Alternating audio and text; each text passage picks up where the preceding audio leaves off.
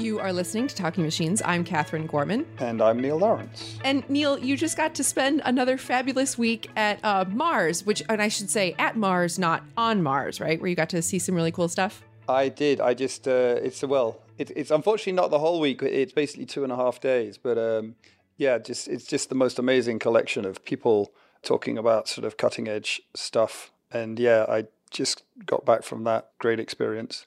I particularly enjoyed, there was definitely, Kola was speaking, we had Peter Abiel, which was great for me, but of course they're closer to my area, so I know more about what they're likely to say, but I think one talk I really enjoyed was by Vivian Tsay, I think it's Tsay, it's S-Z-E is her surname, she's from MIT, and she was focusing on hardware implementations of machine learning, in particular energy efficient hardware. And what's great about the conference, as someone sort of said to me afterwards, is the way the talks are given is a sort of combination of, yes, they give oversights, but two, you understand the depth and complexity of what they're doing. It's sort of like, it's like TED with an edge, I would say. So anyway, Vivian's talk was about efficient compute. And the main issue that she was talking about was that within the processor, actually the main energy cost is with moving data around the processor. So the theme of her talk, and it was a number of different things, she looked at vision systems and robot navigation systems and had a lot of collaborators locally at MIT and robotics as well. But the main thrust of her talk was building layouts of the processor that take into account the way the algorithm is going to want to access data to get significantly improved energy efficiency.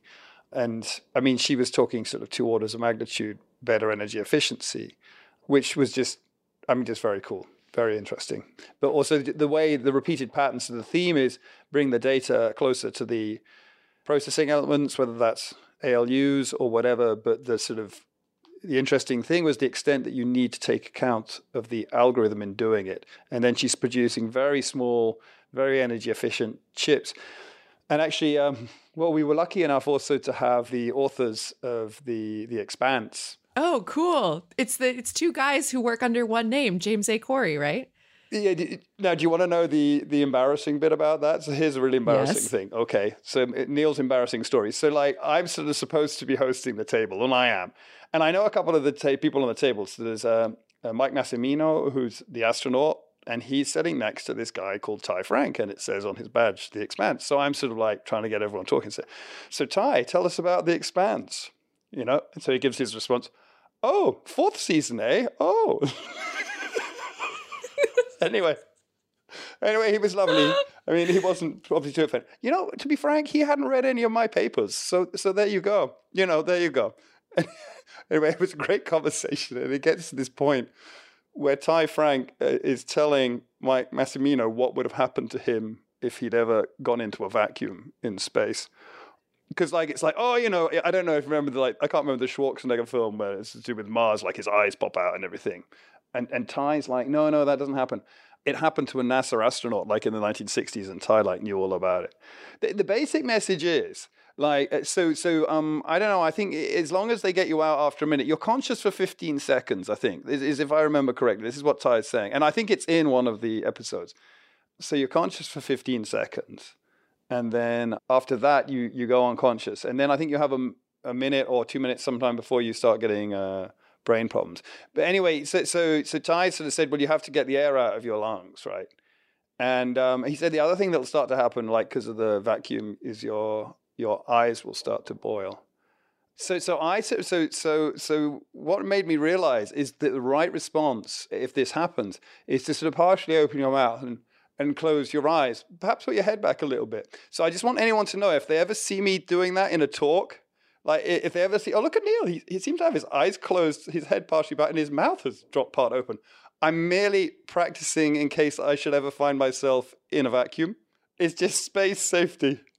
It's just space safety. I'm looking forward to when I go to Mars, and I want to protect my eyes and evacuate my lungs correctly. It's just space safety. It's not the rest of the panelists. The funny bit was, so Mike Massimino didn't kind of fully believe him. So we had to there was another astronaut on another table we had to get to come and help us out and confirm it was true. Well, very handy that you're in a situation where you can just be like, oh, let's find the other astronaut to confirm this. Total sidetrack. That has nothing to do with machine learning. That's just Neil embarrassing himself. And then they were very nice, both the authors, Daniel and Ty. And actually now I'm like halfway through the first book, and because I was told not to watch it until you can watch it, I think. But anyway, so I'm halfway through, or like 15% of the way through the first book. So that was very interesting. But I enjoyed very much Vivian's talk. We had Rebecca Kramer-Botillo from Yale was there. She was talking about soft robotics. Now she's really interesting. Her group, they had a really interesting set of demos. They're a sort of materials group, and a lot of what they're doing is, I would say, building interesting composites around composites, some of which like change behavior on heating due to the sort of fibers of the composite melting and reforming. That was very cool. But some of which can sense softer movements. So they deploy them in soft robotics, like things like grippers that are inflatable. So the idea is these can sort of be packed down and then inflated. Now, why do I find that particularly interesting? Well, I kind of like soft robots because they look like fun, cuddly toys. Like, you can never imagine the Terminator film with a sort of... If he's like all puffy. When we talk about soft robots... Yeah, well, a big teddy bear. Like if the robot from the future comes back and it's a sort of large teddy bear. Oh my God. Speaking of which, we had... is it Dennis Murren who's from Industrial Light and Magic, who did all the effects for that film? And like he's just telling us about the effects, and it's just like, the thing I thought about it is, it was just like listening to him talk about that for Terminator 2. He said that one of the things he was most excited about that he did was Terminator 2, but one of the first things he did was Star Wars. But in both cases, well, particularly the Star Wars case, it kind of sounded so many similarities between trying to do that and a research project. He said like George Lucas gave them immense amount of freedom to do the shots. He just roughly described it, and they would sort of try and do it. And he's like, yeah, and sort of like 3 months before the end, we had like one shot, and then they all pulled it together in the end. It sounded so much like a sort of, I don't know, it's 2 years, but like a PhD or a long master's project where like, you're sort of pulling it all together. I can't imagine what an amazing life he had, and then he was right at the forefront of CGI as well. So he was there with all the models and these sort of, I think for then it was all about clever camera angles and moving cameras in clever ways. And model building. But then he was, I think he led Industrial Light and Magic through to where it started adapting to CGI. And Terminator 2 was the first big CGI film. So that was very cool as well. Nothing to do with machine learning. He thought everyone would say that I reminded them of some British person that they knew. And in his case, it was his brother-in-law. And someone else said, "You're like Richard Hammond." I thought, off Top Gear. I was so upset. So do you get that a lot? When you're the British person and the people are like, yeah, I think you're like this other British person that I know. Sometimes when it's like a British person, if it's like, you're like John Cleese, I'm like, that's fantastic. In that you're I have tall, the utmost admiration male. for John Cleese. I will even do a silly walk for them. Very good. Oh no, Neil! Now the cat is out of the bag. If you flatter Neil, he will do a silly walk for you. Only if you call me John Cleese, not if you call me Richard Hammond. Okay, all right. There's some boundaries. But I wanted to return to the soft robotics for a minute, because I feel I have no understanding of robotics. We're talking about soft robotics. Is it literally that they're soft? They're like plush? Yeah, they're like cuddly toys. I mean, like genuinely, like they had so Rebecca had these actuators that you could wrap around. She had a toy there. And then they're sort of pneumatic. So I think pneumatics is quite often used. It means they're very pliant. So I think the challenge with it is getting accuracy. A lot of robotics, so certainly industrial robotics, Rebecca had like this great slide at the beginning of her presentation of industrial robots working with very, very high precision on sort of a manufacturing line. But that's all sort of pre-programmed, and there's no humans in there. So pliancy, like a hard robotics of often precision of movement is accompanied by, if you push back, the robot will put its screwdriver there whether you're standing in the way or not, because it's got its tight sort of classical control. Whereas these soft systems, number one, the accuracies aren't there. Often they're using pneumatics. So if you've got pneumatic controllers, then the air in those controllers is it can compress, unlike hydraulics. So if you push back against the object, well, you're just compressing the air. So that's much more like interacting with another human entity, where if you push, you don't feel like you're pushing something rigid. Now, that's got great advantages if these entities are interacting with humans. And, indeed, so Rebecca did this demo, and it's so soft, the demo, she's just she had a small robot arm, and then she converted it into a little worm that could crawl forward.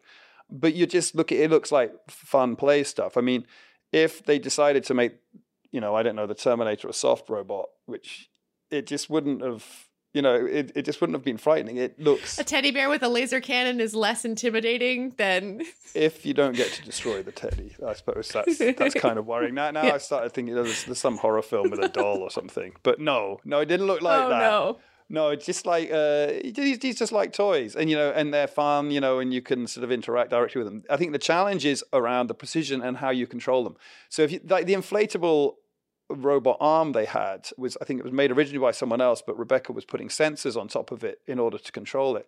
Now the result isn't the sort of high precision control that you expect in, say, a large automotive plant, but it's interesting, they'll often show pictures in soft robotics of the actuators, these end effectors, picking up like fruit, because of course they're not more compliant with the fruit. So, with a hard sort of like the Terminator, probably the Terminator himself never manages to eat a very ripe tomato properly, because every time he's picking it up, he's like, again, I have crushed the skin or whatever. He doesn't speak like that. No, it's because it's Schwarzenegger. Hasta la vista, tomato. He doesn't sort of come up. But the soft robot, it's sort of like, and Rebecca had these great sort of points around 55% of all animals or something, some percentage like that, have no hard structures inside them at all. Of course, they're supported by their environment. So she's sort of referring to how many sort of motor systems around us are actually soft. That was combining with two thoughts, because of course now I'm reading The Expanse. And what someone, Paul Viola actually asked Daniel Abrams about the way people would evolve differently if they were born in space. It's fascinating. I am a huge fan of The Expanse, and just the idea that the people who have been born in the asteroid belt can't go to a planet because they would be crushed by the gravity simply because their spines are so elongated. Amazing. Yeah, so apparently that's not on the screen, but I'm already seeing it in the book. And so that was with Daniel, the other author. And then this sort of conversation between Paul and Daniel starts around so even the viability of conceiving in space came up. And the most amazing thing is we had Metin Sethi, who's an expert on nanorobotics. And I'm like, I know the guy who can answer this. So I bring Metin in, who's talking wow, all the Reynolds number effects of robotics at the nanoscale. Because at some scale, sort of gravity just disappears as a significant force. So I know Metin, he does these robotic swimmers. Things that his ambition is to have robotics that could go in the bloodstream and sort of have medical things. And he wasn't speaking, but he does that sort of stuff. So I knew he knew all about the mechanics of egg and sperm meeting and that sort of stuff. And I was saying, no, that should be entirely possible. Let's get Metin, let's find out. And anyway, Metin, it turned out he'd thought about it a bit. So there's this long conversation going on about that. But yeah, the thing in my head then, when I'm reading the book on the plane, and then I was combining Rebecca's talk with what Daniel and Paul were talking about, and thinking, well, would we just evolve? Would you just take all your bones out once you're floating around in space? Yeah, right. And you're just a big jelly lump. You could just become like a sort of jelly lump. A soft robot. Like a soft robot. So I was thinking about soft robotics again. We can all become a fully soft robot. That's excellent. It was a tough couple of days. You can see I did a lot of very technical machine learning. But of course, the thing I was thinking about, the way to control these is Gaussian processes. That's what's in my head. Because one of the things that is, you need a much more flexible nonlinear controller around all this sort of stuff. So partially, you see Rebecca's sort of, I'm quite enthused about what she's doing. What she doesn't really know is partially I'm thinking this would be great for Gaussian processes. Any machine learners constantly, really one should be controlling this with Gaussian processes. Everyone else is saying, that's cute, that's cuddly. And I'm thinking, wow, what a great application for Gaussian processes. Let me just get in there with some Gaussian processes. Yeah. Great. Awesome. And there were good sensor things as well. So there was some stuff, haptic stuff. I always love a bit of haptics. Heather Culbertson was demonstrating a sort of haptic sleeve where she had this amazing sort of experiment she'd done, which was like conveying emotion through touch, right? So people are asked to touch each other and give a touch that conveys happiness and stuff like that. And then she sort of recorded them and actuates them down your arm. She said when men touch men, there's not quite as much variation apparently in the touch as when it's not a male to male. So if you say convey happiness with your touch, we just go poke. And if it's like convey sadness, we just go poke. Which I just took to mean that men are extremely sensitive at picking up touch from other men. The nuances are so tightly packed. Yeah, because clearly they're expressing the emotion. It's just they're very capable and sensitized to it. That was my conclusion from what she was saying. But she had this amazing sleeve that sort of, I don't know, it felt like you were genuinely being touched. I guess because your arm, the sensitivity of your arm to touch is not, I don't know, the resolution. So even though there weren't many actuators, it kind of, with the way that they designed it, it sort of felt like a hand was moving down your arm or something like that. Wow, that sounds incredible. Well, we will have a link to the website for the Mars conference and a couple of links to the different papers that Neil has mentioned. We'll also link to The Expanse because it's a sweet book. And maybe if we can find some reputable knowledge about what actually happens to your eyeballs in space, we'll be able to provide that to you too. What we should do, actually, we should have a link to the Remars website because Mars is like a sort of closed event. But they're in June this year, they're running Remars, which is a sort of large-scale open invite event. Well, open invite, so it's an open conference, open version of Mars, much bigger. Excellent. Well, we will have a link to both Mars, which you can't go to, and Remars, which you can go to, where you might be able to have some of these fascinating conversations like Neil has been having on our website, thetalkingmachines.com.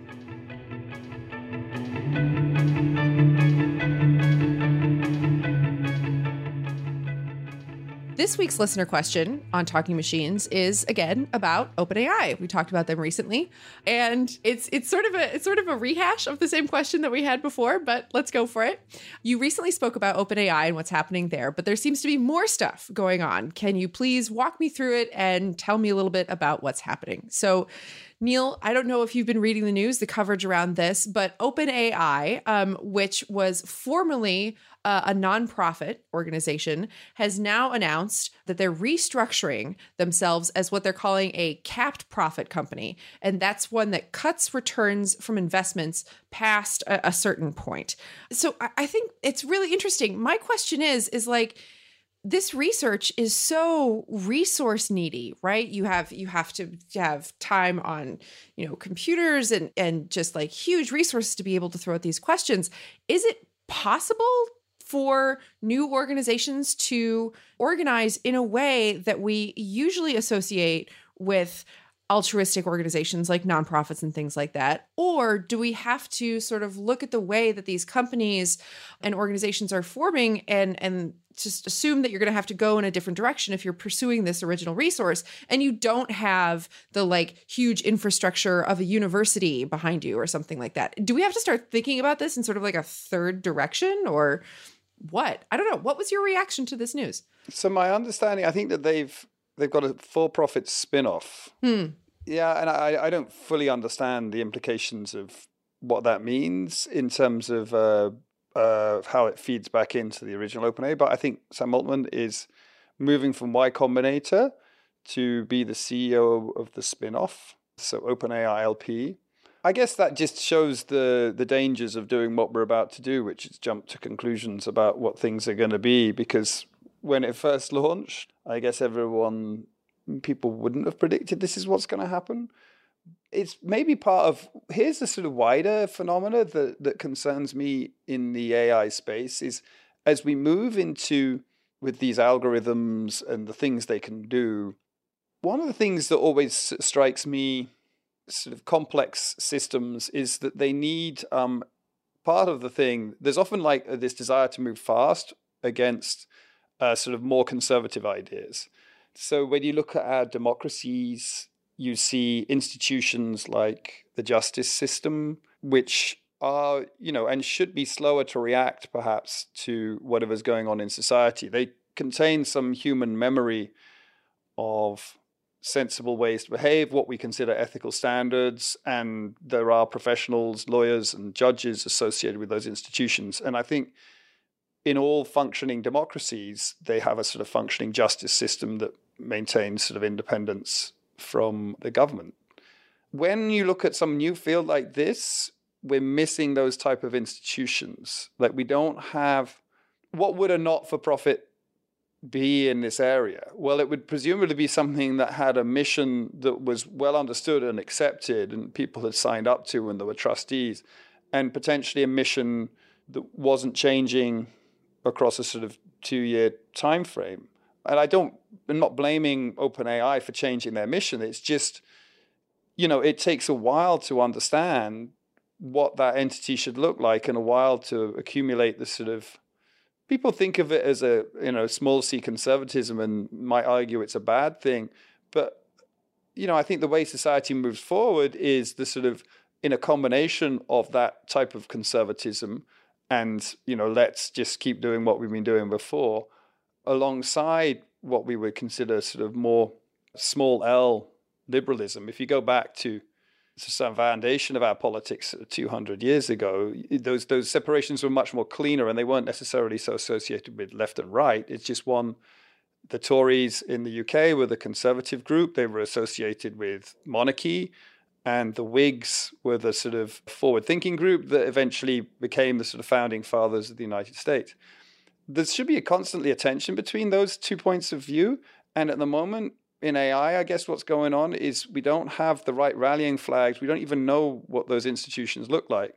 So I guess when OpenAI formed, maybe people felt that's going to be this thing. I wasn't sure what it was going to be myself, but it just seems very difficult to create that type of entity overnight because, we don't even have the right, and I wouldn't say it's even really AI. My concerns are much more around less around the singularity. It seems to me OpenAI came into being on the back of an idea that we were going to create robots that will transform the singularity. And to me, that always felt a little bit of a misunderstanding of what was much more likely to happen. And I think since then, we've seen a lot more questions raised around the things that are much more likely to be going on, which is about what personal data means, what it means to be sharing information on such a large scale, what it means to potentially be able to influence populations very quickly. People have always been able to do this, but journalism itself has standards. I had a very interesting conversation with Bill Thompson from the BBC, who was talking to me about at the BBC what it means to have, they have a charter and it talks about their journalistic standards.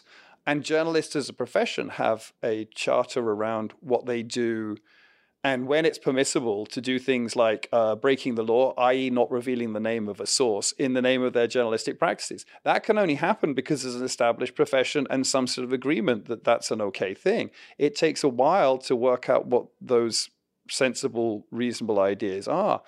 In the modern era of digital journalism and social media and everything else, most people aren't even in the position where they understand those balances or when it might be right to share, to break the law, the official law of the land in an effort to reveal some deeper corruption. These are sort of difficult trade-offs that now, I guess, are being devolved much more down to the individual.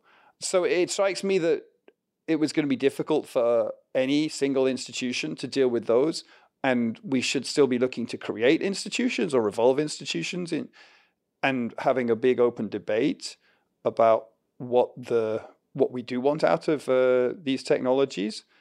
But that's very difficult to understand when the technologies are moving so quickly that society is evolving in response, and we don't have time to sort of see the long-term effects of any sort of single change we might do. So, going back to OpenAI as an entity itself, does it surprise me that they want to get more access to say some of the corporate funding? Maybe that is, we see it's very difficult for governments to fund to the level that venture capitalists are funding to at the moment. But my warning on that would be easy come, easy go. The VC funding that's flooded into the area, I think this year in particular, we're going to see that's a little bit harder because you've got your initial seed rounds where companies are getting valued at sort of whatever, they're getting sort of a few millions in funding. But those companies now, if they're looking to expand and value at a high level, there'll be a number of people who are looking for more like hundreds of millions in funding. And people are going to be a little bit more skeptical around what your income's looking like, what your balance sheet looks like, and whether you really genuinely have a business that, I mean, if you're funding it to the tune of hundreds of millions, then there's a potential you're valuing at billions. So is OpenAI just going to be another fish in that pond? Because I think, I think I've referred to it before, the Robert Solo's Solo paradox. It takes much longer than people think to integrate these technologies into those parts of society where in the end they will have the most benefit. And I'm talking multiple years. You can create cool apps and games and stuff pretty quickly. We saw this back in the early 80s. My world changed utterly when the personal computer was invented with computer games and so on and so forth, but it was a very small part of the economy. And Solo's talking, I think, in the mid-80s when he say, we see computers everywhere apart from in the productivity statistics. And, arguably that didn't really happen until maybe the late 90s. I don't know what an economist would say. So you're talking 20 years, potentially, before you really start seeing effects. And I keep thinking of our trigger point as 2012 in terms of AI being demonstrably successful in new areas, AI, machine learning, I would say, particularly deep conv neural networks in areas that they hadn't seen before. So if you take that as the trigger point, then, we'll still be dealing with the implications of this in 2032. So these valuations that people want to place, it's clear to me that it's less about the technology and more about how you're integrating that technology in existing ecosystems. So companies that crack that will be well ahead of companies that create novel algorithms. But that doesn't mean that there's not a market for novel algorithms. Of course, there is as well. So I think, to me, it's fascinating seeing these very, very smart people who've been very successful in a number of areas trying to turn their head to that. I don't see easy solutions, but of course, we could all be surprised. The companies I'm much more excited about are ones that have a particular brand new application area that is enabled by AI or very often sensorics. I think that we totally underestimate the extent to which it's the sensors that drive things forward. But in all cases, the key thing for me is that you're developing technology in the context of a domain. I'm very nervous about the idea that you can sit there in your room thinking up amazing things, that you're just going to deploy and change the world. If you haven't developed alongside some domain, I think you're really going to struggle. So any general AI company is going to have to overcome that. And that would be true for this new OpenAI spin-off and any other of the general AI. I mean, you can get bought by a larger company and assimilated. That's definitely happened. But if your main business is just going to be selling AI, I kind of really want to know your route to market. So I'm pretending a VC now. If I'm going to invest my 100 million that I don't have, my monopoly 100 million in one of these companies, I really want to know their route to market and how they're going to convert that technology into something that makes money rather than something that's just cool. But we are seeing a lot of that as well. Yeah, absolutely. Well, we'll have a roundup of some of the reporting on OpenAI and a couple of the other pieces that are where people are thinking about what it means to take this step on our website, thetalkingmachines.com.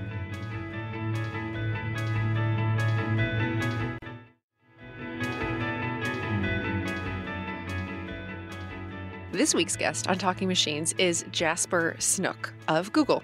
And when I got a chance to sit down and talk with Jasper, the first thing I asked him is the first thing we ask all of our guests. How did you get where you are? I did computer science as an undergrad at the University of Toronto. Became super excited about machine learning after taking Jeff Hinton's neural networks class. He has a way of convincing you that that's... that what he thinks is right is what you should think. But actually, he just won the Turing Award, so I guess he was right. So maybe he is a genius and we should all pay attention to him. Yeah, I think that was back in 2004, 2005 when he was evangelizing neural nets. Mm-hmm, mm-hmm. And I totally drank the Kool-Aid. Desperately tried to get into the master's program at U of T. Mm-hmm. I did that in applied machine learning, applying machine learning to assistive technology.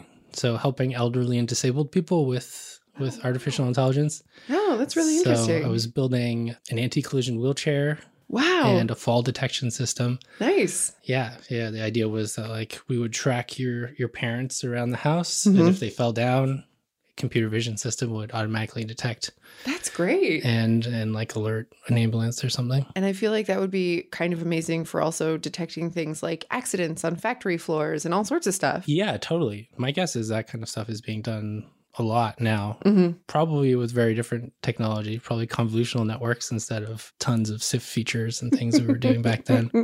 Yeah. And so after that, I became more and more excited about general machine learning and less about applications. Spent lots of time in the machine learning group at the University of Toronto with Rich Zemmel and Jeff Hinton.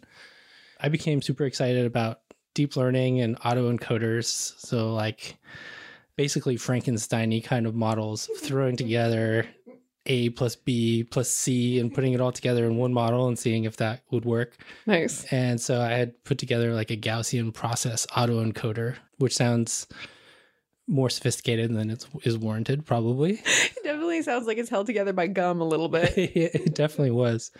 Yeah, I was doing this with Ryan Adams and Hugo LaRochelle, who were both postdocs at U of T. Yeah, we made a sufficiently complicated model that we realized that if we could tune the hyperparameters of this thing, we would definitely get state of the art. And so I went on a bit of a tangent looking into ways to tune hyperparameters. And that was really the foundation of everything afterwards. I forget how we came upon Bayesian optimization, but basically a methodology for using statistics to guide your experimentation. We realized that that was just so much more exciting than the kind of Frankenstein-y models we were building. And so we started writing papers about how to tune your hyperparameters in kind of a more principled way. That led to a paper called Practical Bayesian Optimization of Machine Learning Algorithms, where we did Bayesian optimization to optimize hyperparameters. That became a big part of my thesis. I graduated at U of T in 2013, took a postdoc with Jeff Hinton, then took a postdoc at Harvard with Ryan Adams. We were working on Bayesian optimizing everything in sight, essentially. Let's see. And then, of course, machine learning algorithms, a variety of biology things. And we started a company on the side as well. Turned out the company kind of exploded in a way that we didn't expect. Originally, it was Ryan, Hugo, and I. We brought Kevin Swirsky along and Alex Wolszko. Who, for full disclosure, we should say that is my partner. That's right. And we all got together on Saturdays and wrote code to build an engine for doing Bayesian optimization in the cloud. Yeah, there was a lot more interest in that than I think we anticipated. We ended up being acquired by Twitter, so I spent a year there as a research scientist, and then moved to Google Brain in Cambridge here as a research scientist as well. Fantastic.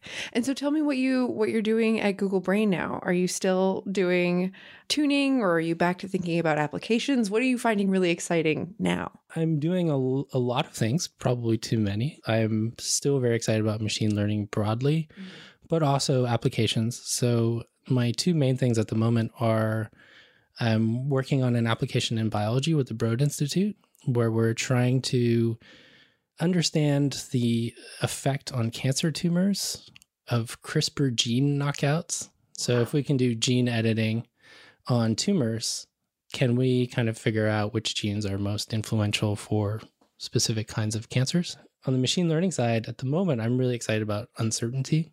So we've become, as a community, really good at predicting classes, for example. We can definitely tell, we can classify whether there's a cat in a picture. We have awesome cat classifiers at this point, but we're very bad at quantifying uncertainty. So you get these pathologies where you show a cat classifier, say it only knows about cats and dogs, and you show it a monkey. It might say cat with very high probability. And so I'm really interested in trying to understand how to imbue our models with a sense of uncertainty. So I don't know if it's cat or a dog. So when we use a word like uncertainty, that for me has a very specific definition, but how should we think about the specific definition, like an actionable definition of uncertainty for when you have a universe that is only made up of cats and dogs, and then all of a sudden you want to introduce the idea of, like, I don't know, hamsters or something like that? Oh, man. Yeah, that's a very difficult question to answer. Along with my collaborators, we've actually spent at this point months deliberating what the meaning of uncertainty actually is. I think the community actually doesn't have a really strong definition for uncertainty. We don't have strong metrics to quantify uncertainty either. We just know it's something that's important, and I think we have a rather vague notion that we would like to make sure that our models are able to say, I don't know. With some sort of percentage or be able to say.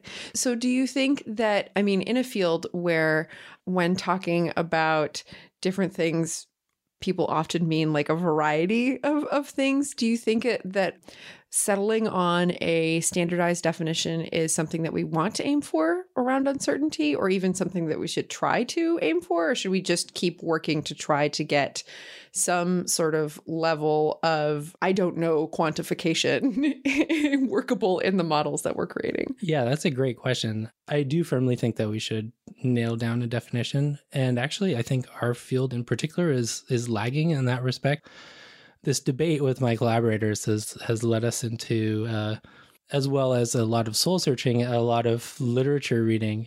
And there's some really fantastic literature in other fields, particularly in weather prediction. So you might think that weather prediction is not the most rigorous, but in fact, they've really thought very carefully about what it means to be uncertain. And in particular, how do you quantify uncertainty and how do you score it? And so they have a literature on what is known as proper scoring rules. Basically, how do you say that my uncertainty is better than someone else's uncertainty? Yeah. And for them, it's super important because they need to rank forecasts effectively. So they get a whole bunch of probabilistic forecasts, and they know if it rained or if it didn't rain, or if it snowed or if it didn't snow. And they need to be able to say, okay, Katie's forecast was better than Jasper's forecast. And what is the quantification of that in a way that neither Katie or Jasper can cheat on the given metric? Wow, that sounds so entangled.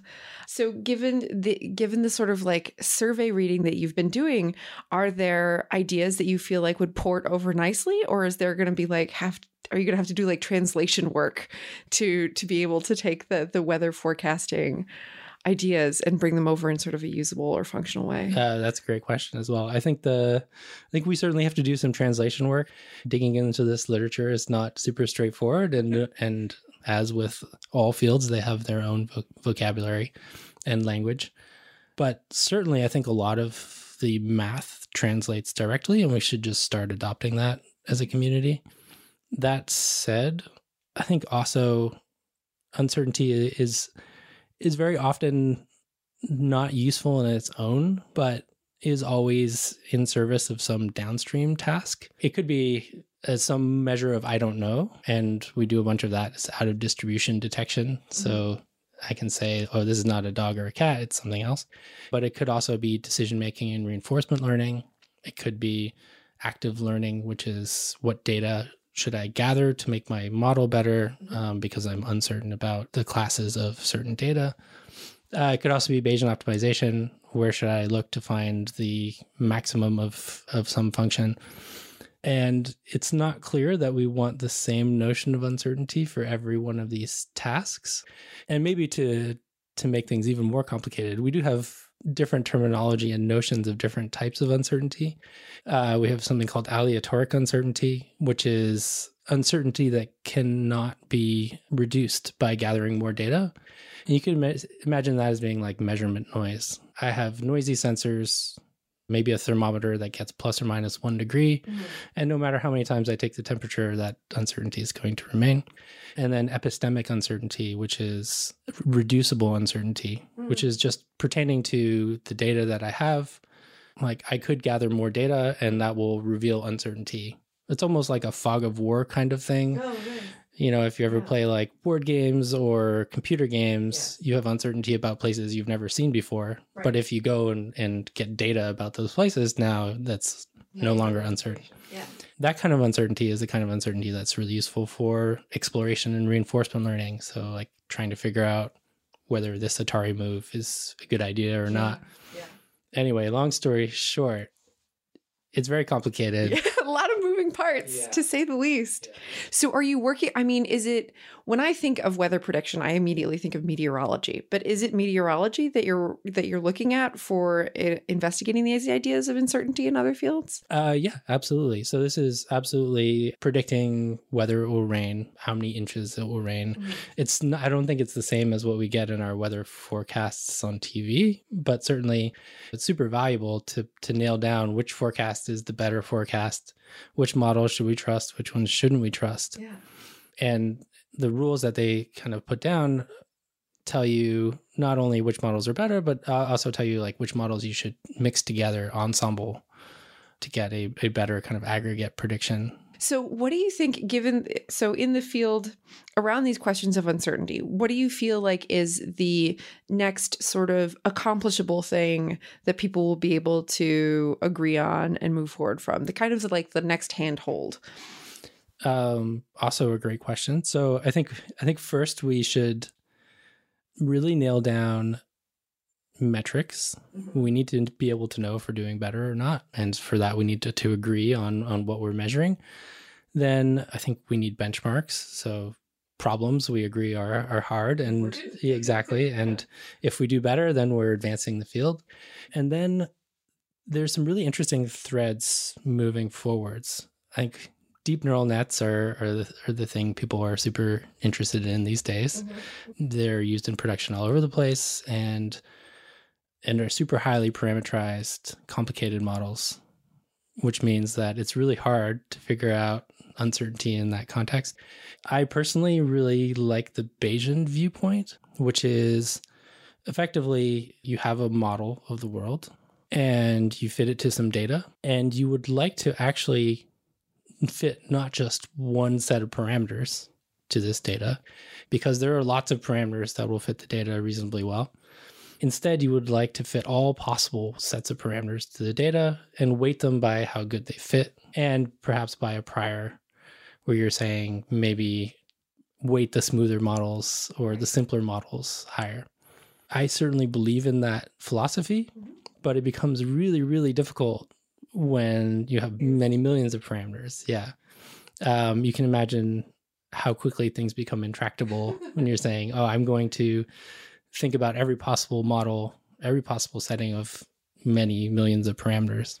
And that's something that our community is certainly struggling with quite a bit. And we actually are also struggling in how exactly to frame that question, particularly in the form of priors. So traditionally, Bayesians would say, I have a prior over functions. I think the function that fits my data, so maybe I'm measuring rainfall and it looks like a sinusoidal curve over time or something. I'm going to say that I have a prior that it's smooth periodic functions, but we have no idea how to do that with a deep neural net. All we know is the weights of the neural net. Right. And there's so many of them that we don't even know what it means to put a prior on them exactly that corresponds to the actual function that it ends up modeling in the real world. So I think a really exciting and promising line of research is trying to pin that down. So what does it mean to have a prior over neural networks, and how can we express this prior in terms of something a little more intuitive than what we do now, which is like Gaussians over the weights. Are you particularly excited about like an attack on that question, a particular attack on that question? I'm not sure we've totally solved it yet. Mm-hmm. There's some really exciting work coming out of various groups. So in Toronto, Roger Gross and his students have some nice work on pinning down priors and variational inference, where they're saying, okay, well, we could actually say we have a prior over functions, Gaussian process prior, and minimize the distance between our model and that prior through some really complicated math, Stein variational inference. I think that's super cool, but probably way too complicated for us to use in practice for the kind of models that are actually used these days. Beyond that, also, there is a paper in iClear, I believe, with Sebastian Noesen and Miguel Hernandez Lobato and a couple of their students called Fixing Variational Bayes or Deterministic Variational Bayes, where they do some really crazy, awesome math to change what originally was a sampling scheme into something deterministic. The details are not super important, but basically they took a really complicated scheme where you would sample a model, update weights, sample a model, update weights, which was super slow and expensive, and figured out the math to not have to do the sampling step, which is super cool. Definitely worth a read. And then a second part of their paper that I think is really promising is they actually empirically fit the prior. So they said, well, we don't know how to specify a prior a priori, really. So instead, we're going to adjust it with the data, something called empirical Bayes, which is maybe not super purist, but... Are they adjusting their definition slightly?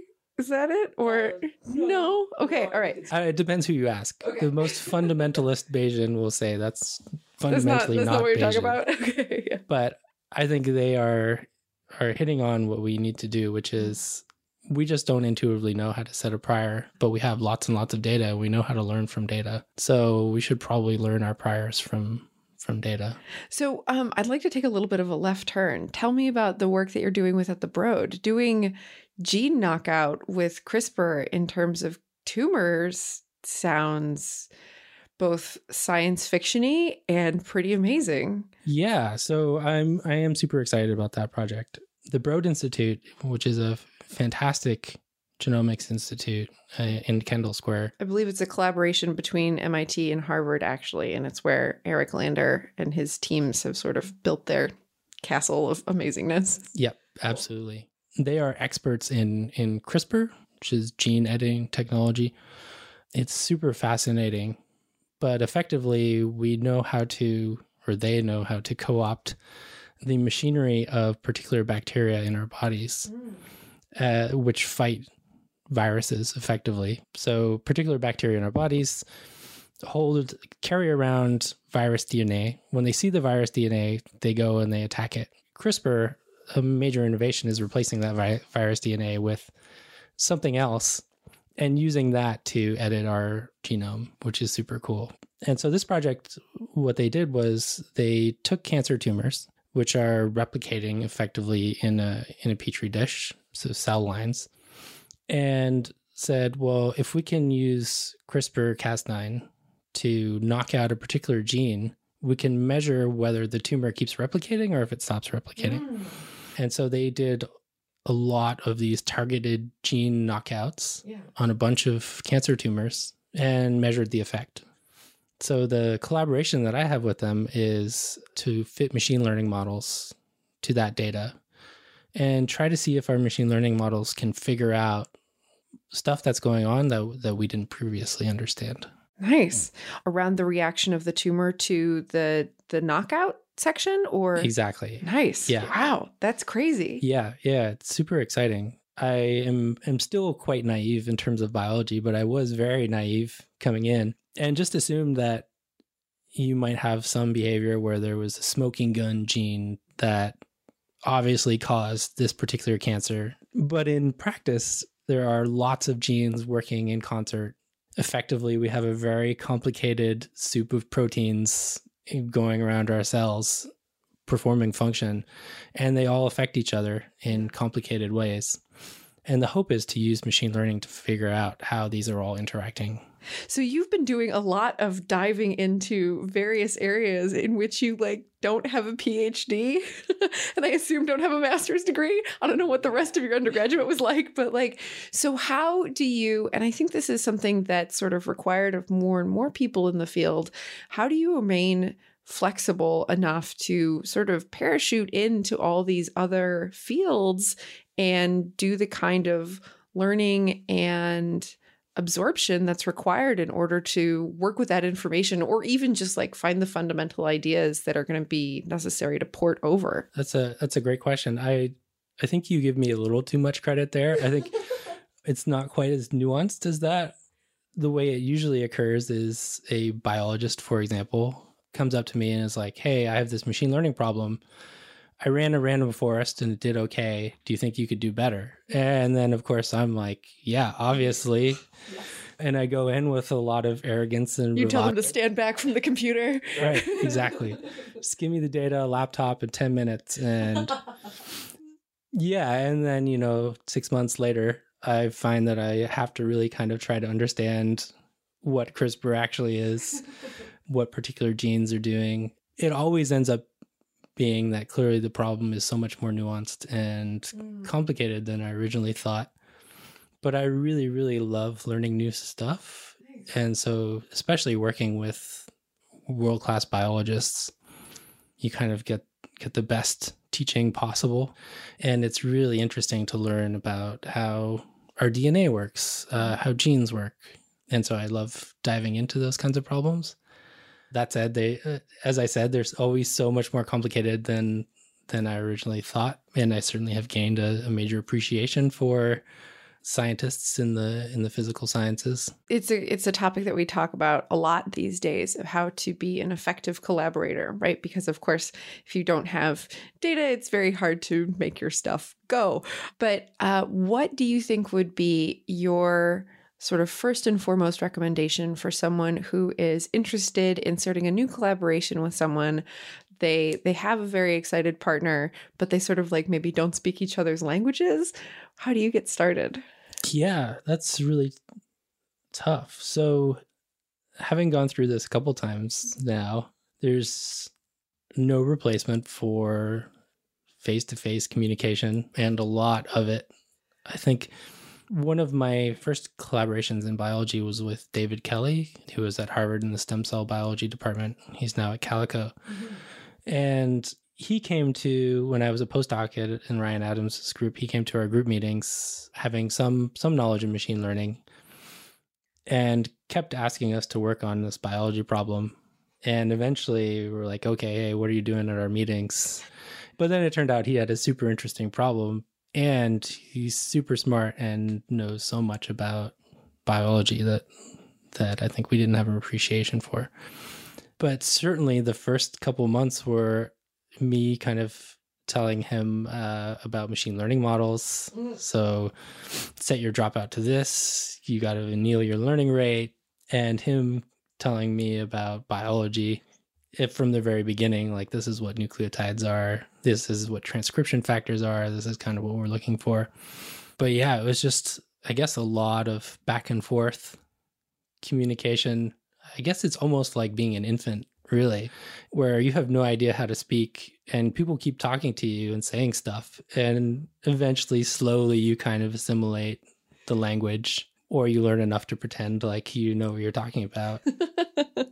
I like it. Whether it's DNA or ball, if a person points at it and says it enough, eventually you'll get the basics. That's really interesting that you mention face-to-face communication, which I think is getting more and more rare these days. And people think that they can just sort of like achieve what they need to through, Google Hangouts or, FaceTime. But I guess there's sort of no replacement for like getting beers and doing the foundational sort of camaraderie learning where you're teaching each other the basics about the things that you're both really experts in.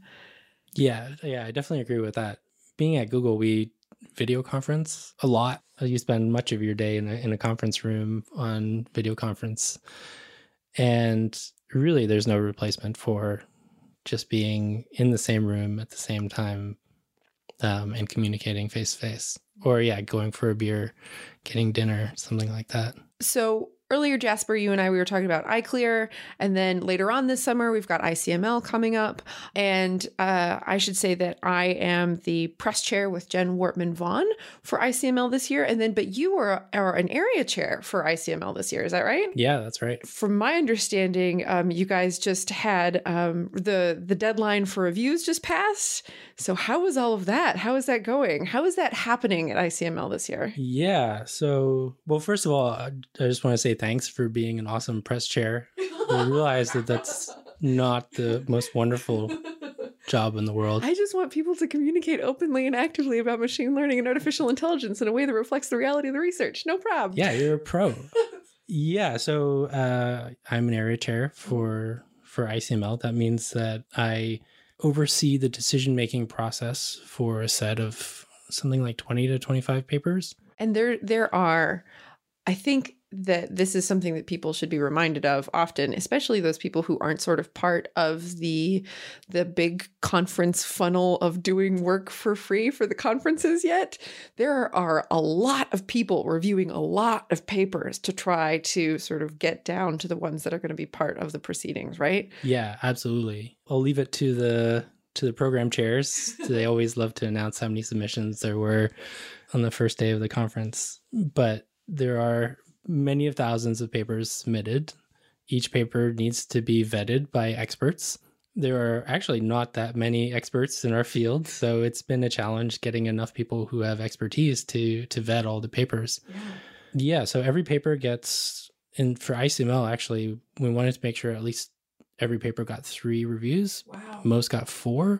So that meant for every paper, corralling 4 reviewers, Right. getting 4 people who are expert on that particular topic to read the paper over, hopefully carefully, and give their expert opinion about whether the paper is strong enough to get into the top tier conference or a top tier conference in machine learning. Nice. And I assume it's double blinded, right? Yes, so it's double blind. That means that the reviewers don't know who the authors are and the authors don't know who the reviewers are. But how does that from the reviewer side? I mean, you wouldn't have any control over it from the author side, but with archive, how does that work if you're a review? Are you just like, I will not go on archive for 1 month, I promise? That is pretty much exactly how it happens. The promise is to the best of your ability, try not to find out who the authors of a paper are. Got it. In practice, yes, people totally I feel like that would often be know.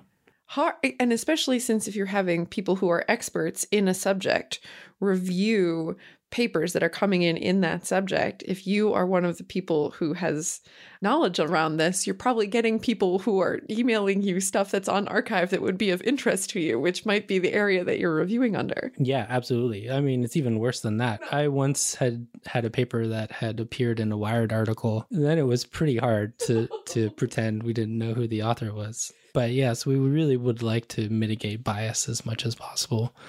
And certainly there is a strong push in machine learning at the moment to try to open ourselves up to newcomers to the field. And so then it's super important to try to not bias ourselves towards people who are established. So yeah, we take the blindness seriously, but unfortunately in one direction it's often violated. In the other direction, obviously, authors should not know who the reviewers are. Yeah. That could have some negative consequences. A chilling effect, if you will. That's right. Yeah. Yeah. Something that's interesting about ICML is that reviewers know who each other are, and the area chair knows who they are, and they know who the area chair is. So there is some amount of accountability, which I really like. Nice. So your peers You have know a that. community. Yeah. That's right. Yeah. Yeah. Some small subset of your peers know if you did a terrible job or not, or they appreciate that you did a really good job. That's great. That's great. So we're running on both shame and glory at this point. That's right. So I've been hearing a lot about meta reviews, and I sort of don't 100% get it. Can you walk me through what's going on there and how you guys are using them this year? Yeah. So that's very significantly on my mind at the moment, having written meta reviews until late in the night on Friday. Oh, no. Yeah, they were due on Friday, anywhere in the world, which meant a lot of the senior machine learning faculty and researchers working late until into their Friday night, coming up with decisions. Yeah, so the AC, I see it as a very heavy responsibility because you make the ultimate decision about whether a paper gets in or not, and that means carefully weighing the reviews from the reviewers, but also knowing when to trust the reviewers and when to see that some are maybe biased, maybe some are just not well calibrated. Yeah. Some people are just always overly negative, some are overly positive. And so it's certainly not a question of just taking the average review score, but it's reading the reviews very carefully. Authors get rebuttals, so you look at the author rebuttal. Often authors will complain. Oh, yeah, of course. You want to defend your work. And we take those very seriously as well. So weighing those as well. And then ultimately weighing all these different things and coming up with a decision. For a lot of papers, it's a little easier. So a lot of papers clearly are just not quite ready for publication. And then some are obviously just awesome. Yeah. And those are great, except, nice. Yeah. And then the majority of papers, I think, or many papers are along the borderline. And there you really need to take a really close look, figure out what the strengths are, what the weaknesses are. And then for a bunch of them, actually read them yourself, get an idea of what the contributions are. And yeah, then either accept or the dreaded reject. Right. So meta reviews are your judgment on these 25 papers that have each had 4 reviews from area experts. And then I'm sure each one has an author rebuttal, at least, if not, for everything that a reviewer has to say about the paper. I'm sure that the author themselves has something to say about that as well. So this is it's a big responsibility. I mean, basically you are curating what the field is going to see in this area until the next large conference about 6 months from now, if not the next time next year, sort of like setting the opinion for at least 12 months. Yeah, absolutely. I guess for me, it definitely weighs on me quite a bit because having been on the other end, it's obvious how important papers at these conferences are to people early on in their careers and how devastating rejects can be. So it's something that was your work for maybe months that is then on the chopping block and gets criticized. And so, yeah, it's clear that it's an important decision, certainly for the authors and for the conference. We need to uphold the quality of the conference. It's one of the top ones. And we need to uphold the quality of the literature for the field as well. And so yes, it's tough figuring out where the bar is, what is good enough, what's not good enough, and often what the level of burden of proof is. So how much empirical evidence does a paper need to show that their method works, or how much theoretical evidence, or does it need theoretical evidence, or theoretical justification, maybe I should say. And so I know that a number of conferences have started to try to experiment with ways for incentivizing good reviews. And by that, I don't mean positive reviews, I mean thoughtful reviews. So do you think that, given the huge number of papers, which only seems to be growing, and the limited number of people with the expertise to actually review them, do you feel like that's like a feasible way to head, or are we going to have to sort of like rethink the way that the conferences approach this question, like fundamentally? Yeah, that's a great question too. So I actually have written a couple of position papers on that exact subject. Oh, you don't say. That's right. Yes. With Dee Scully and Alex Wilcho. And we made some non-controversial proposals, one of which has been adopted by most of our top conferences, which is really great, which is that we should incentivize reviewers by giving the top reviewers either free or reserved registrations for the conferences. Nice. So the conferences are sold out super fast, and we would like people who actively participate in a serious manner to have preference to go, right? So yeah, I think ICML is doing that again, but certainly NeurIPS did that, and I believe iClear did that, where the top reviewers would get either free or reserved registration. That, I think, it has been very positive. Certainly it incentivizes people to work a little harder on their reviews, but I do think we can go a bit further. How? I think that's really up for debate. Dee, one of our co-authors, really believes that we should, I think I agree that we should pay reviewers. It's a little shocking, right? So the whole contract is that we ask experts in machine learning, an extremely in-demand field, and we say, please do free labor with no accountability and no reward. And then we're shocked when people do a bad job at it. I think it's important to think about how we can incentivize people in a way that makes sense. maybe paying them is the right way. Maybe it's not the right way. I do think registrations is a good way to incentivize, but maybe it's not enough. We'll see. But yeah, we're as ACs, we're now certainly rating everyone's reviews, and there are some really great ones. Yeah. There are a lot of pretty terrible ones. Yeah. So if you're a reviewer and you're listening, please do a good job. The AC certainly appreciates it, and we definitely take it to heart. And I think a lot of people don't appreciate that if you do a good job reviewing, the ACs take note, and the ACs are senior people in the field that will remember your name and remember that you're expert in a particular subject, and that can open doors for you as well. Do you think there's a field that we can look to that has gone through this before? Or do you think it's so unique now, the sort of level of outside interest and the need to have a paper before like you have a paper, that kind of pressure that's on young graduate students these days, that we're just like the weather conditions, we've never seen them before, and so we have to come up with totally new ways to do that? Or can we just like crib something from like, I don't know, neuroscience or cardiology or you know, other fields that might have had this problem before? That's a really, really great point. So clearly other fields have dealt with the kind of volume that our field deals with. We act like it's something totally new to the world, but no, the Society for Neuroscience meetings are just way bigger than any of our conferences, right? And somehow they're able to deal with it. Yeah. That said, I think as a community, we don't aspire to their publication model. Certainly they have pay to publish kind of models and pay to read, which seems silly now that we have the internet. We can just post PDFs. Also, our field is moving so fast that we don't want to wait sometimes a year for a journal review to go through. And I think it's also important to remember that our field has actually moved forward amazingly fast. We've made so much progress.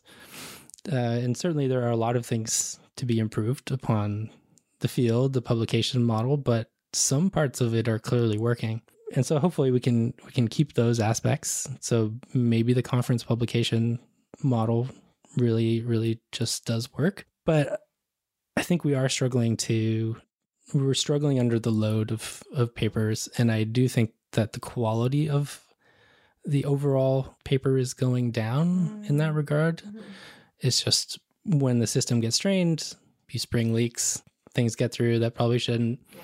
And so solving that problem, I don't know, maybe we can learn from neuroscience or medicine, and maybe we need actual full-time editors to curate the proceedings of a conference or a journal. I think our field is really good at experimentation. So every conference there is a new, so the incoming chairs decide they'd like to try out some totally new thing. And if it works, we keep it. If it doesn't work, we throw it out. Yeah. Well, it'll be fantastic and amazing to see who the papers that get through at ICML this year. It's always a treat to be able to see the quality of the research and the ideas that get curated. Absolutely. Absolutely. Yeah. And if you're an author of a paper that didn't get in, don't be offended. It's a super noisy process. Take the reviewer comments, the meta review to heart, and rinse and repeat. Absolutely. Jasper, thank you so much for your advice, and it's been amazing to be able to sit down and talk to you. My pleasure. Thanks so much for having me.